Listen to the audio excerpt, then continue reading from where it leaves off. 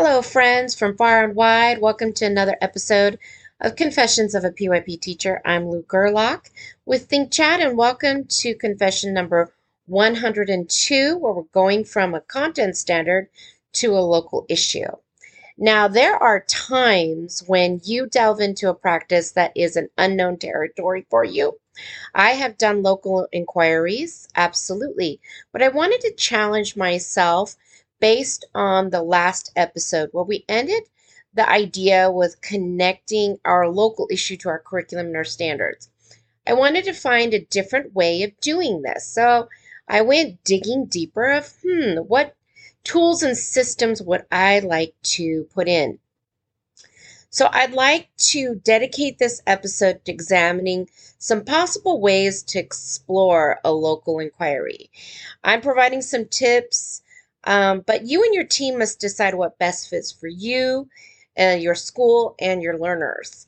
I love challenging myself and creating curriculum connections that are not so blatant or that we haven't seen before. Isn't that the purpose of inquiry itself? And for me, it's all about making those deeper connections. And oftentimes, we create a curriculum that's segmented by subject areas, even if we're not intentional about it, right? It just happens. I hate to say it. I've taught many units where it was like that because I didn't know better, or I couldn't see it because I was too much in the headspace. And here's some things to consider when looking at your own curriculum when you're trying to create that local inquiry. We're going to examine one content standard. But you're going to say, but Lou, I teach a lot of content standards. Of course you do. But we need to segment one standard so that that's kind of the driver to see, okay, where are possibilities of exploring this? So we're going back to Misty Patterson's idea in Pop-Up Studio about abundance. How can we possibly look at this in a new way? It's also kind of a new because it's coming up with new ways of thinking about this as well. That's so important to me as an educator because I want to go beyond what I've done historically. And I want to be able to connect to the content I teach in an authentic way and also have some structure in place where I can then embed my other content standards. That makes sense. And so, thinking about content standards and all of this, we're going to discuss the framework of what this tool that I've created is. So, thinking about content standard, these are the standard or standards that must be taught, and that is determined by your governing body, such as if you are in a public school or state school, as they would say in the UK, that's determined by your government agency. But then you might also be governed by a school board. You might also be only governed by a head of school, depending on your context. So, whomever is in charge that decides what's going to be taught at a certain grade level, that's what's going to be your content standard. Now, we're going to also explore an issue. And this is the possible ways we can explore that content standard and connect it to other ideas that are being explored. That makes sense. Then looking at local evidence.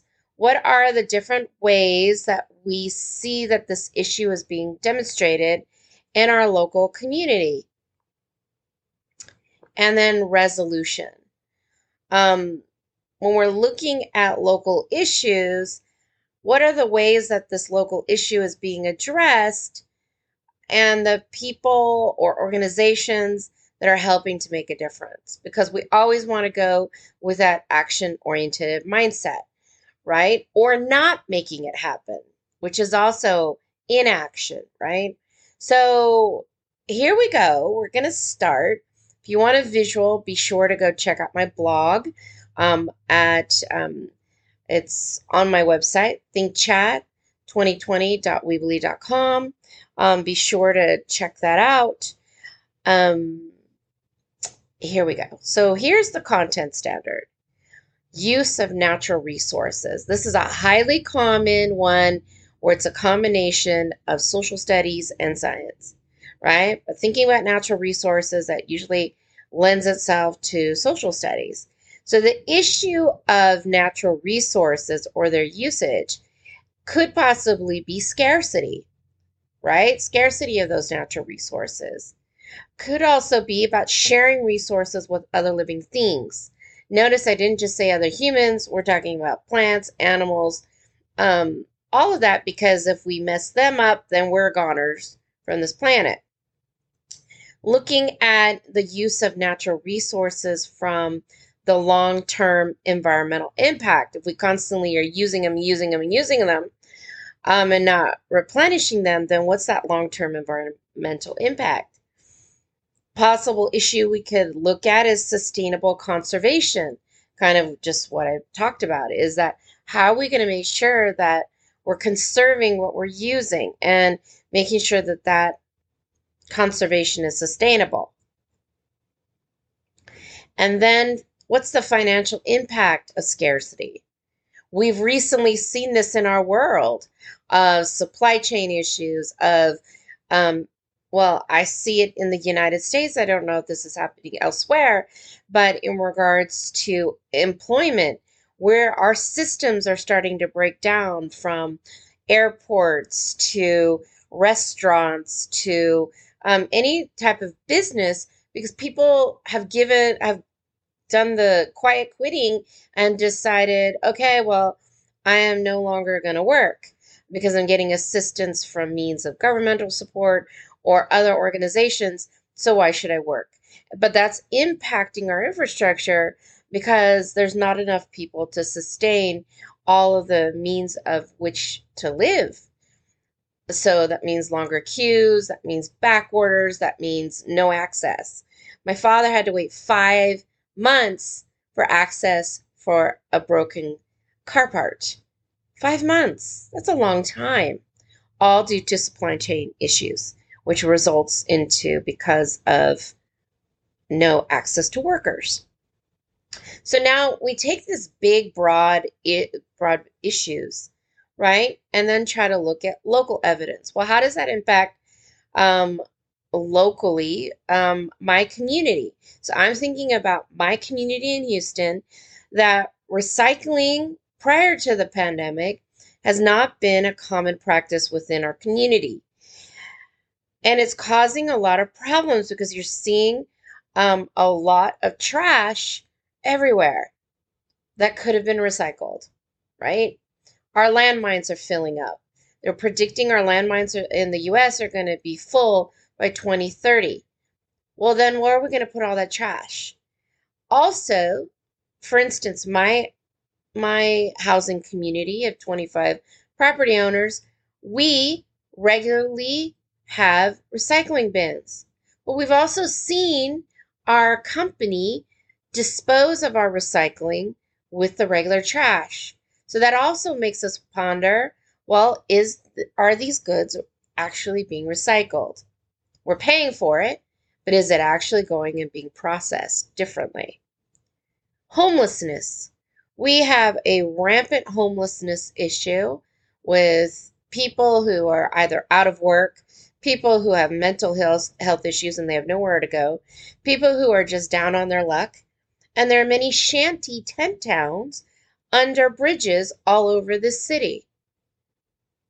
And that's because of inequity of access to local resources. We also have beggars on every street corner, as you can imagine. And unfortunately, it's difficult to determine anymore who's really needy and who's just trying to play with the system, right? And so you give, but you give to one person, then you come to another corner, literally someone else. So I tend to give to people who add some sort of service, selling a bottle of water or wanting to wash my windows. I'll let them wash my windows and give them $1 or $2. because at least instead of begging, it's like an act of service, right? Then, in regards to resolution, what is happening in our local community, and who are the people who are trying to address these issues in regards to access to access to natural resources? So, there are numerous to help homeless and people who are quite needy. There are numerous clothes and shoes donation bins that are turned around and they're not sold in stores. They're immediately donated to homeless shelters and people of need. Love that. There's numerous homeless shelters around my city and food banks that provide free services. Particularly, um, how about people who are not living in homeless shelters, who are down and out? In the past school I've worked in, we worked with the Houston Food Bank. They would come with a big truck and they would offer the opportunity for all this food to be delivered to our campus. And um, it had a variety of fruits and vegetables that people could come and basically pick what they wanted with frozen meats. And so that it was truly a balanced access to those that are more in impoverished areas.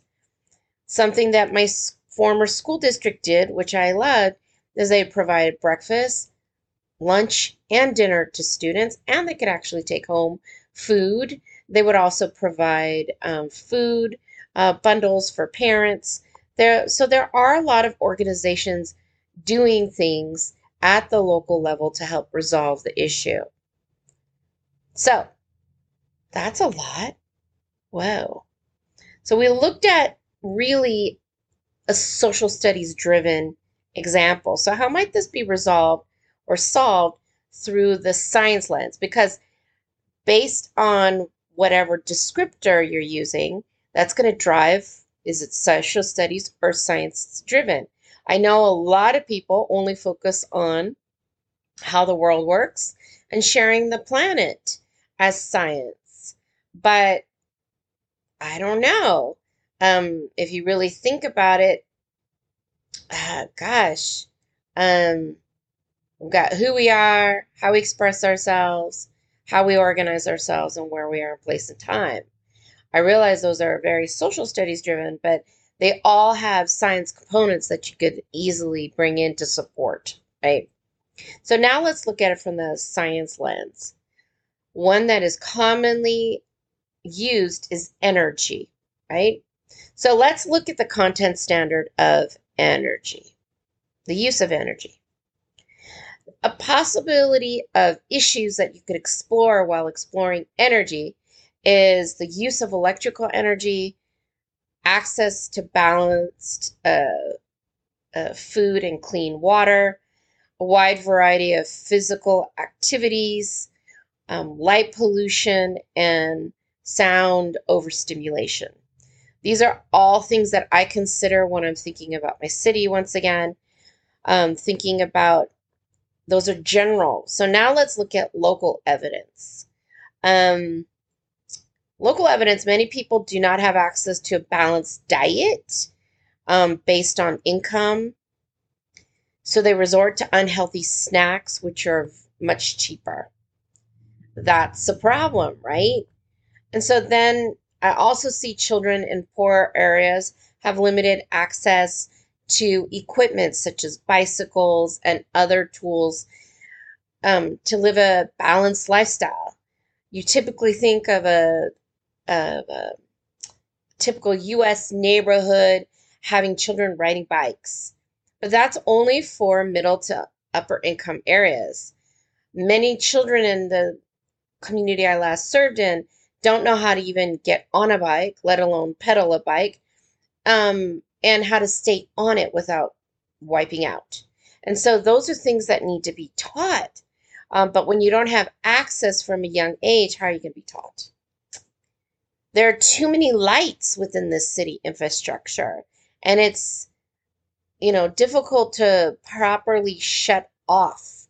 Even I am struggling with the light pollution coming into the windows of my bedroom when I sleep at night. I have to wear an eye mask so that I'm completely ensconced into sleep so I don't prematurely wake up.